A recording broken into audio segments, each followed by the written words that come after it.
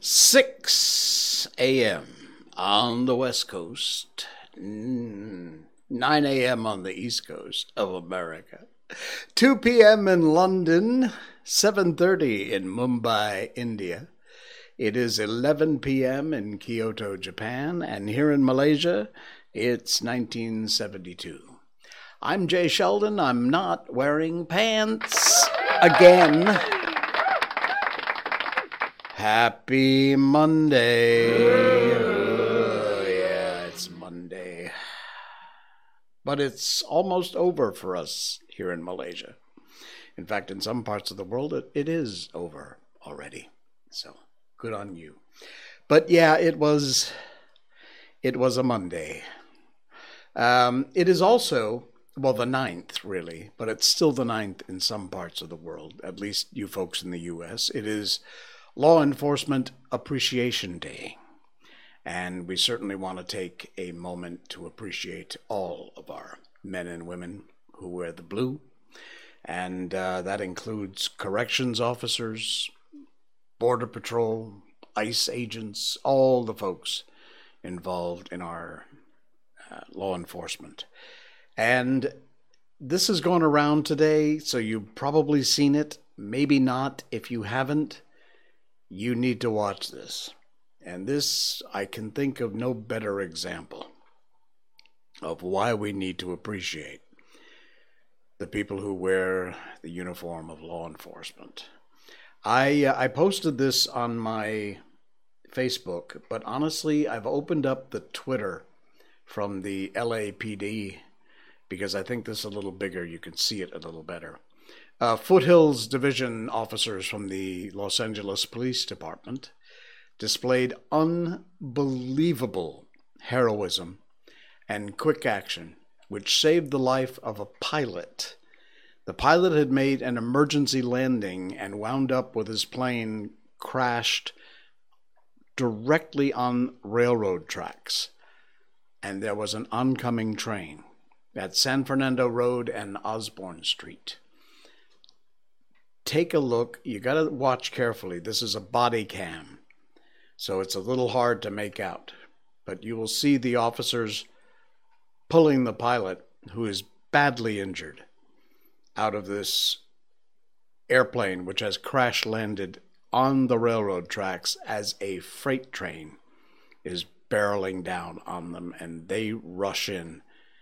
And this is what happens. You see here, he's right on the tracks. They're pulling him out of the plane. He can't give them much assistance because he himself is pretty well battered up here. But watch right here coming up. Watch. Watch. Boom. That train hit that plane seconds. What was it? Maybe 2 seconds after they had pulled that pilot out of that plane. Wow. Unbelievable. And again, like I said, no better way to celebrate Law Enforcement Appreciation Day. I was involved in law enforcement for about 5 years in Florida, in Monroe County Sheriff's Office. And this isn't, oh, look at me. This is just that I've been there. I haven't been there, but I've been there. And this is an absolutely remarkable story, and these folks are, wow, tip of the hat. Incredible. All right, here's a little girl who is always tipping her hat. It's our Miko update. Miko update. Miko update. Meep. We need a new theme, I think. She's well. Not much to update. She's doing really good. She's been eating me out of house and home still. Had a couple of nice walks today. That was fun. And other than that, she's still playing with her squeaky toys. So there's not a whole lot to update. I did just think today, do I have dragon meat in my teeth? I ate a piece of dragon meat before I came on a little bite. I don't think so. Okay. I should have checked. Anyway, she's downstairs begging for dragon meat, which she cannot have. So we have some other cookies for her anyway, so it's just as well. But But yeah, she is. She's doing well. And I just thought today, with Chinese New Year coming up, I don't know that she will fit in her little Chinese New Year outfit because she was a lot smaller last year. I need to check that. I might need to be buying a new, bigger outfit for this Chinese New Year. I hope not, because they're bloody expensive. This dog, honestly, this dog is going to eat me out of house and home, and he is going to delete my bank account. I'm telling you. This dog right here. If you're looking on our video live or watching the replay, there's our Miko mug, which is available from I'm Not Wearing Pants on twitch.tv. Just search around in there on the About page. You'll find Miko merch. There's all kinds of cool stuff. Hoodies, baseball caps, all kinds of stuff. All featuring Miko, of course. All right. Well, our top story tonight is actually also about animals. Move over Oculus Rift, because apparently they have discovered that using VR goggles for cows has a benefit. I'm not kidding. Now, this might be Russian-controlled media, but I've found other sources that apparently this is 100% true. I'll show you in a second, but this I saw on my Facebook feed from RT. They're watching a green pasture, and it gives them an emotional boost. They are less stressed. You'll see here there's an actual picture of this cow wearing a pair of VR goggles. Turkish farmer Izet Koçak was prompted to adorn his cattle with high-tech headsets after reading a Russian study that suggested they make cows happier. And happy cows equals more milk. Happy farmer. After sending just 2 of his cows into agriculture's metaverse, Koçak was amazed to see that their milk production actually did go up from 22 to 27 liters a day. He got an extra 3 liters of milk out of the cows just sticking these stupid things on their mugs. He's so impressed he's going to buy 10 more headsets. And if you think I'm kidding you, or this is some, Russian propaganda, although this is from a website called verdict.co.uk, and it's the same story. Move over Oculus Rift. The cows are in town. And here indeed is another picture of a cow with a VR headset on. You'll find the link, by the way, to all the stuff we talk about in our show notes tonight. That's the description down below the video. So if you want to check them out, or if you're listening on the podcast, in the description, you'll find all these links. A Russian farmer put VR headsets on cows to see if they yield better milk. And the experiment put cows in virtual summer fields to improve their emotional health. Looking at the physical needs of the animals, researchers began to look at how technology could help dairy production.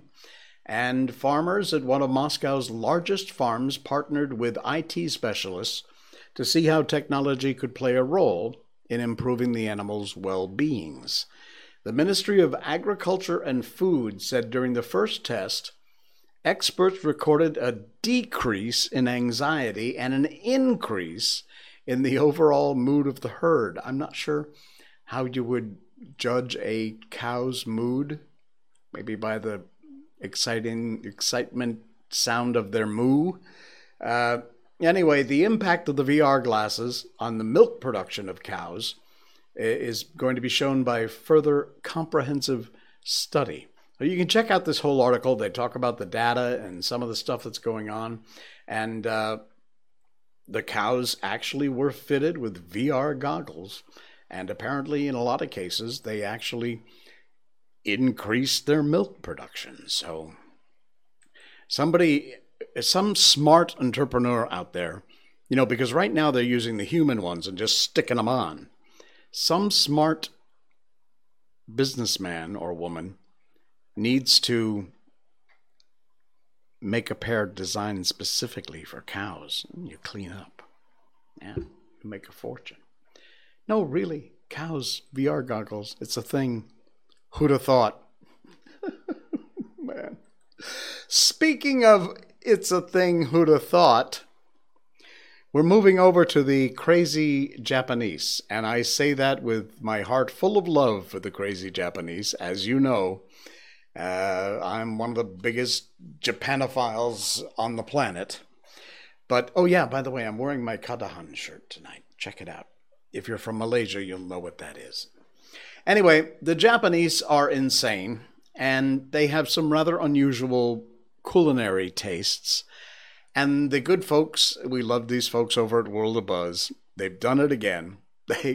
You'll find the link in our show notes. Please do encourage you to click over there and read this. Ice cream ramen. Ew. Yeah, a big ew. I love almost everything Japanese, but I think I'm drawing a big red line in the sand here to mix metaphors. Ice cream ramen is a thing in Japan, and people actually like it.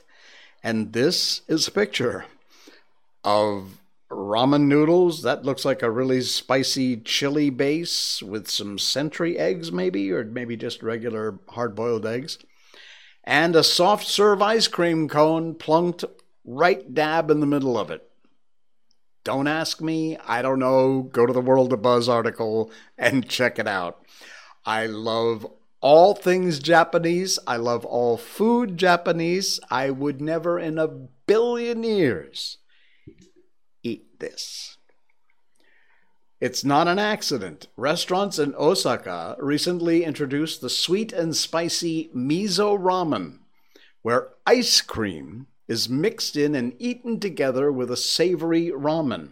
According to the restaurant's official Twitter site, which is at Torizo Basanjin, the limited dish is very popular, and it has an unlikely combination of ramen with chocolate and vanilla soft serve ice cream on top. There is their Twitter post. I don't read Japanese. I should have learned a long time ago. It's to celebrate the new year, and it will be available until the end of March. Weird as it might look, the dish actually got good reviews from those who tried it, said the tastes unexpectedly good, and it has a pleasant fragrance. Yeah, no thank you. Yes. Ice cream ramen. Kind of makes you hungry, huh? Nice late night snack. Yeah, maybe not. We Asians are inventive, aren't we? I'm including myself in that group because I've been here 20 years now, so I'm a virtual Asian, I suppose. Speaking of Asian and being inventive, check this out. Look, we do weird stuff on this show. We're not necessarily controversial. Occasionally we'll hit one or two things that I feel quite strongly about, and we'll say something controversial. But for the most part, what we try to do is just give you an hour, less than an hour, around an hour of the weird stuff, the fun stuff, the stuff. Just to give you a break from it. You want controversy, you want political crap, you want religious junk, all that mess.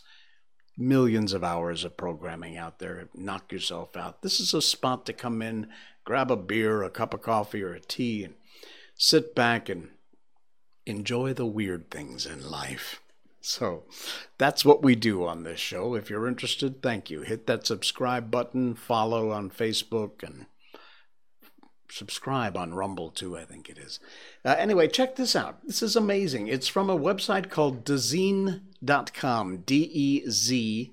The link's, again, in our description down below in either the podcast or the video version of our show. But Ibuku completes unprecedented bamboo building in the Balinese jungle. Look at this. This roof is entirely made of bamboo. And not only is it incredible as far as its structure, but the look of this is amazing. You've got to check it out if you're listening to the podcast. please do check on the link and go check out the article in Dezeen. Ibuku completes unprecedented bamboo buildings in the Balinese jungle. Architecture studio Ibuku has completed the Arc Gymnasium for a private school in Bali. It features a complex double-curved roof, which is made entirely from bamboo. The Arc is the latest building to be completed on the site of the Green School. It's a private educational institution that promotes sustainability through learning in a natural environment. What a cool idea. Imagine that as your classroom. And imagine this as your gym. That is absolutely remarkable. Wow. And I will assume with the kind of rains they get in Bali, it's been designed by the architects to also withstand that, the elements there. But I saw that, I thought, whoa, this is too nice not to share. That's incredible. All right. From the wild and weird to the mysteries that make us sleep with the nightlight on. This article from Ranker.com. You'll again find this link in our show notes. Who doesn't love a good mystery? Unlike the latest whodunits, detective series or local mysteries that have been solved, real-life puzzles that haven't been cracked yet. This is Ranker.com puts out these weird lists of things, and so I saw this one I wanted to share. There is a lost nuclear bomb in the United States. We don't know where it is. I don't know. It's just a nuclear bomb. That's okay. No big deal. Apparently, I have heard this story before. I didn't know much about the details. But an explosive device capable of mass destruction, otherwise known as a nuclear bomb, has been lost off the coast of Tybee Island, and it has never been recovered. In 1958, one of the U.S. bombs slipped through its fingers.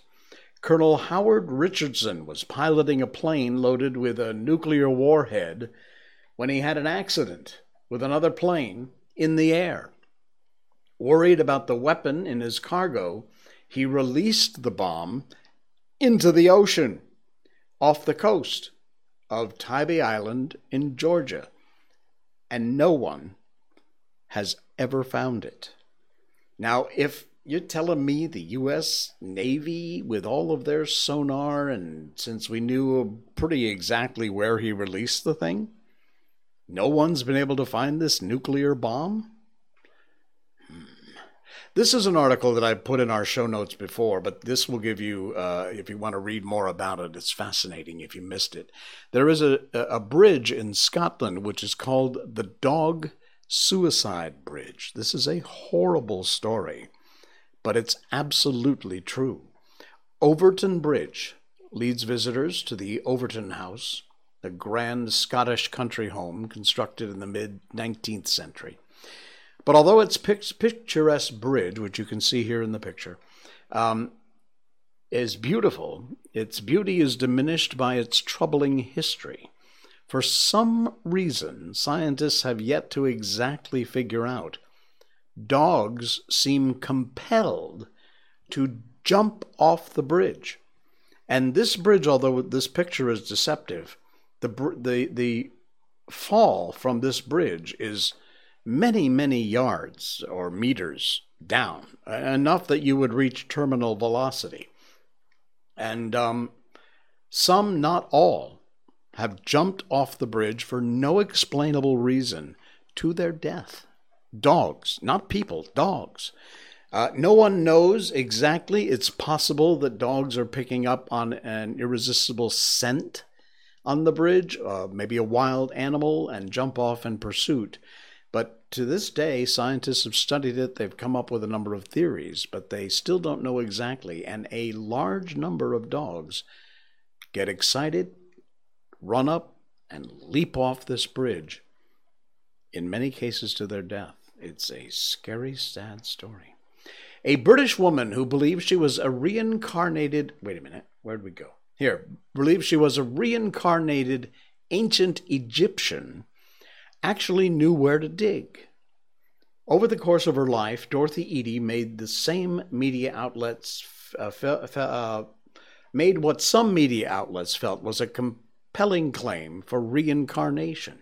She was born in England in 1904.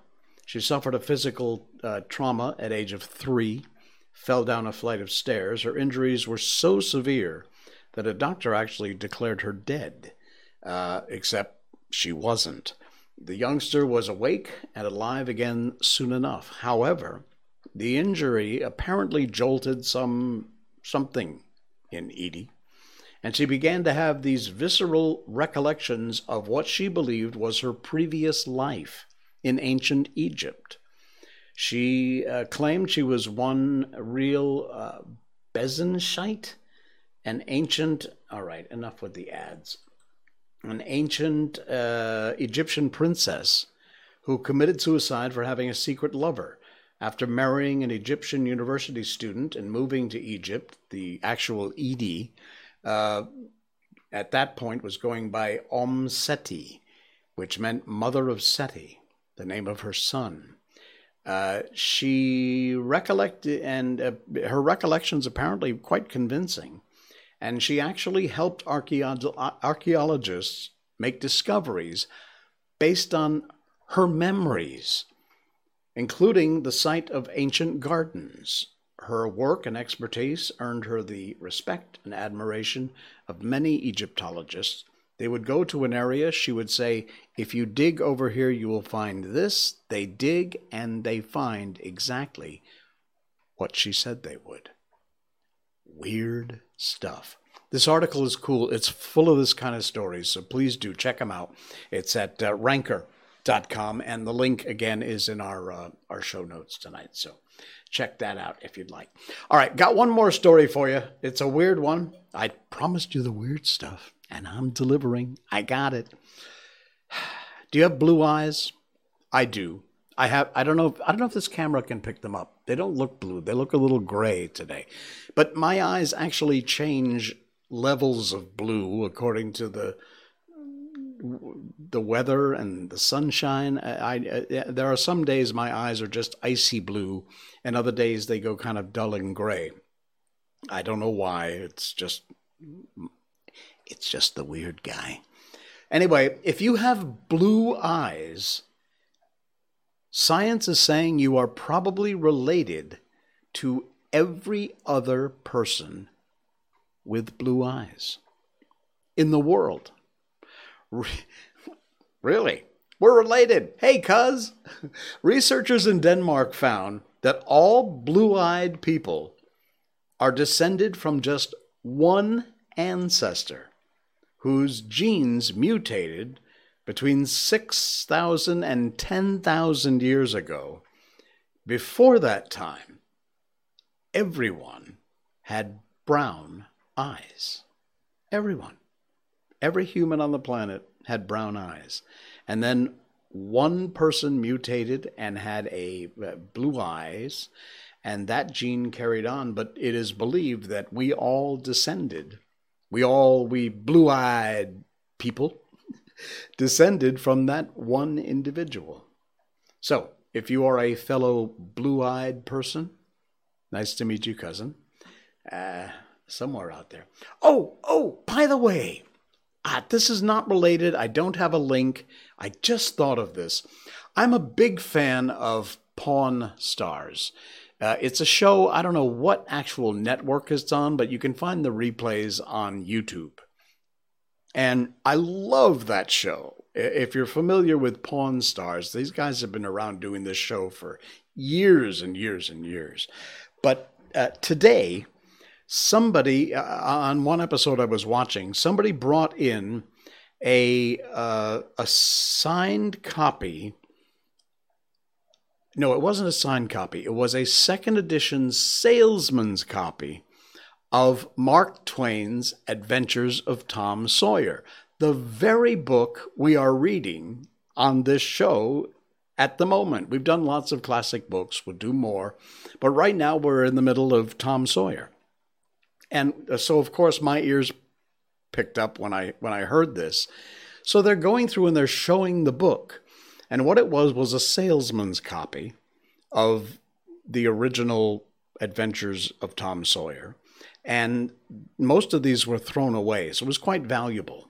But inside the book, there was a list of all the customers who had ordered the book. And the very first name, I paused the video. I'll get a screenshot. I'll share it in our next show and set up the link too so you can watch that episode. The very first name at the top of the page was Mr. something Elias or something Sheldon. Sheldon. Right there, big as day. Unbelievable. My family name in the spot on this salesman's copy from 1876, I suppose that's when the book was written, was Mr.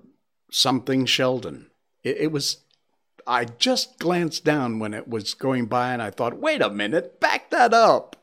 So I paused it, and indeed it is there. So since all the Sheldons are related in one way or another, one of my ancestors is in that book as a customer of Tom Sawyer. Imagine that. Imagine my shock. It was. It really was. Anyway, very cool indeed. And of course, the fact that we're reading Tom Sawyer is makes it even more cool. So that is why it is time to move on, of course, to our book. We read classic books on this show. We've been doing that from the very beginning, 162 episodes ago.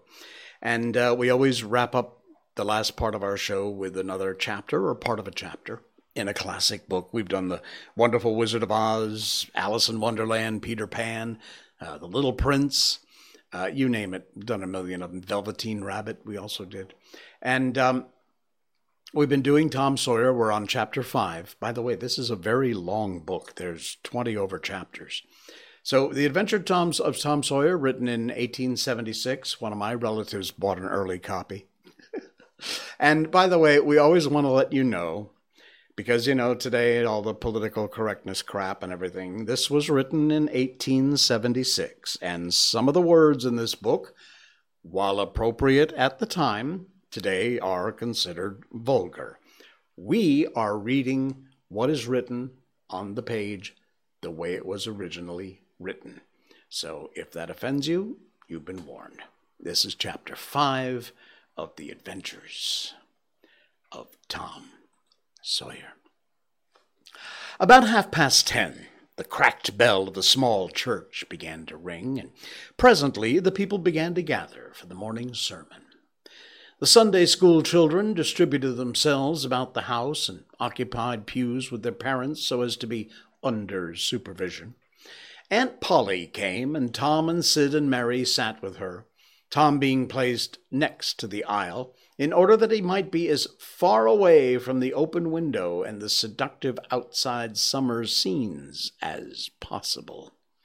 The crowd filled up the aisles, the aged and needy postmaster who'd seen better days, the mayor and his wife, for they had a mayor there among the unnecessaries, the justice of the peace, the widow Douglas, fair, smart, and 40, a generous, good-hearted soul, and well-to-do, her hill mansion the only palace in the town.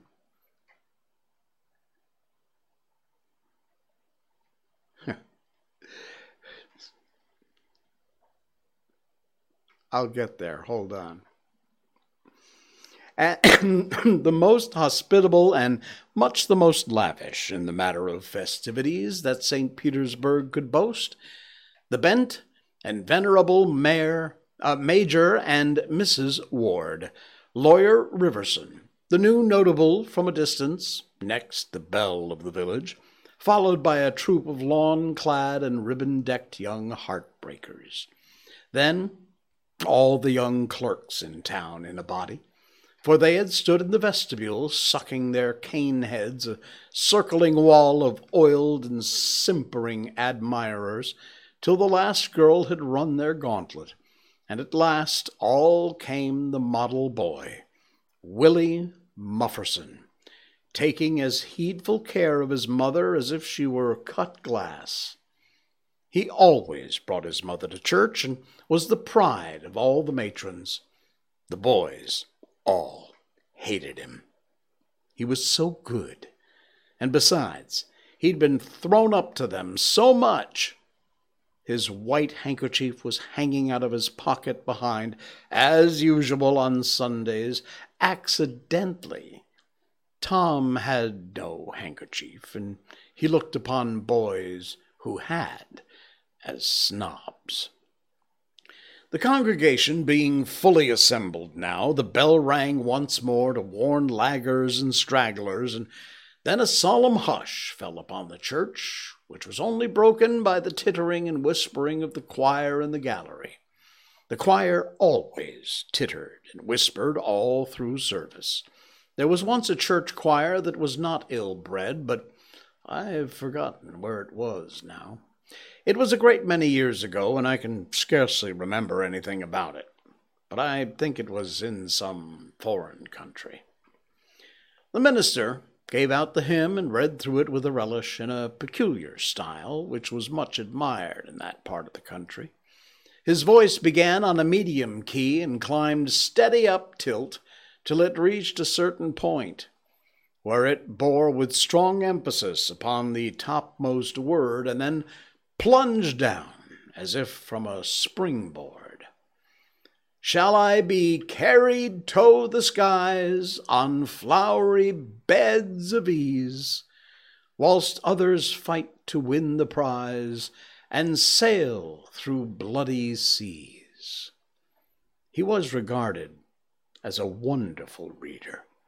At church sociables, he was always called upon to read poetry, and when he was through, the ladies would lift up their hands and let them fall helplessly in their laps, and wall their eyes and shake their heads, so as much to say, words cannot express it. It is too beautiful for this mortal earth. After the hymn had been sung, the Reverend Mr. Sprague turned himself into a bulletin board and read off notices of meetings and societies and things, till it seemed the list would stretch out to the crack of doom. A queer custom which is still kept in America, even in cities, away here in this age of abundant newspapers. Often the less there is to justify a traditional custom, the harder it is to get rid of it. And now the minister prayed. A good, generous prayer it was, and went into details. It pleaded for the church, the little children of the church, for the other churches in the village itself, for the country, for the state officers, for the United States, for the churches of the United States, for Congress, for the president, for the officers of the government, for poor sailors tossed by stormy seas, for the oppressed millions groaning under the heel of European monarchies and Oriental despotisms, for such as have the light and the good tidings, and yet have not eyes to see nor ears to hear withal, for the heathen in the far islands of the sea, and closed with a supplication that the words he was about to speak might find grace and favor, and be as seeds sown in fertile ground, yielding in time a harvest of good. Amen. There was a rustling of dresses, and the standing congregation sat down. The boy whose history book relates did not enjoy the prayer, he only endured it, even if he even did that much. He was restive all through it. He kept tally of the details of the prayer unconsciously, for he was not listening, but he knew the ground of old and the clergyman's regular route over it, and when the little trifle of new matter was interlarded, his ears detected it, and his whole nature resented it. He considered additions unfair and scoundrelly. In the midst of the prayer, a fly had lit on the back of the pew in front of him, and tortured his spirit by calmly rubbing its hands together, embracing its head with its arms, polishing it so vigorously that it seemed to almost part company with the body. And the slender thread of a neck was exposed to view, scraping its wings with its hind legs and smoothing them to his body, as if they'd been coat-tails, going through his whole toilet as tranquility, as if he knew it was perfectly safe. As indeed it was, for as sorely as Tom's hands itched to grab for it, they did not dare. He believed his soul would be instantly destroyed if he did such a thing while the prayer was going on. But with the closing sentence, his hand began to curve and steal forward, and the instant the Amen was out, the fly was a prisoner of war. His aunt detected the act and made him let it go. The minister gave out his text and droned along monotonously through an argument that was so prosy that many a head by and by began to nod. And yet it was an argument that dealt in limitless fire and brimstone, thinned the predestined elect down to a company so small as to hardly be worth the saving. Tom counted the pages of the sermon. After church, he always knew how many pages there'd been, but he seldom knew anything else about the discourse. However, this time, he was really interested for a little while. The minister made a grand and moving picture of the assembly together of the world's hosts at the millennium, when the lion and the lamb should lie down together, and a little child should lead them. But the pathos, the lesson, the moral of the great spectacle were lost upon the boy. He only thought of the conspicuousness of the principal character before the onlooking nations. His face lit with the thought. He said to himself that he wished he could be that child, if it was a tame lion. And now he lapsed into suffering again. As the dry argument was resumed, presently he bethought himself a treasure he had and got it out. It was a large black beetle with formidable jaws. A pinch bug, he called it. It was in a percussion cap box. The first thing the beetle did was to take him by the finger. A natural fillip followed, and the beetle went floundering into the aisle and lit on its back, and the hurt finger went into the boy's mouth. The beetle lay there, working its helpless legs, unable to turn over. Tom eyed it, longed for it, but it was safe out of his reach. And they eyed it, too. Other people, uninterested in the sermon, found relief in the beetle. Presently, a vagrant poodle dog came idling along. Sad at heart, lazy, with the summer softness and the quiet weary of captivity, sighing for change. He spied the beetle. The drooping tail lifted and wagged. He surveyed the prize, walked around it, smelled at it from a safe distance. He walked around it again, grew bolder, and took a closer smell, then lifted his lip and made a gingerly snatch at it. Just missed, made another, and another, began to enjoy the diversion, subsided to his stomach with the beetle between his paws, and continued his experiments, grew weary at last, and then indifferent, absent-minded.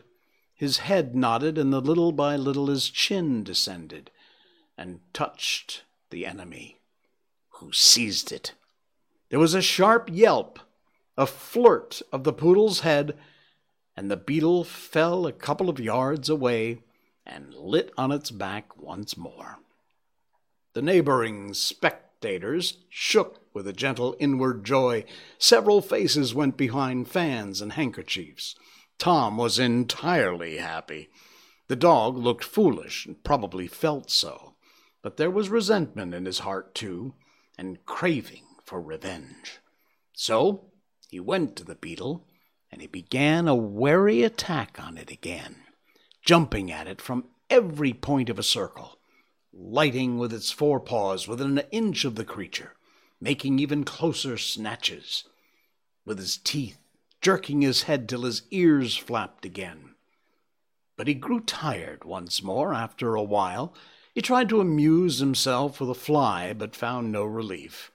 Found an ant around with his nose close to the ground, and quickly wearied of that, yawned, sighed, forgot the beetle entirely, and sat down on it. There was a wild yelp of agony, and the poodle went sailing up the aisle. The yelps continued, and so did the dog. He crossed the house in front of the altar. He flew down the other side, crossed before the doors, clambered up the home stretch. His anguish grew with his progress, till presently he was but a woolly comet, moving in its orbit with the gleam and the speed of light. At last the frantic sufferer sheered from its course and sprang into the master's lap. He flung it out the window, and the voice of distress quickly thinned away and died in the distance.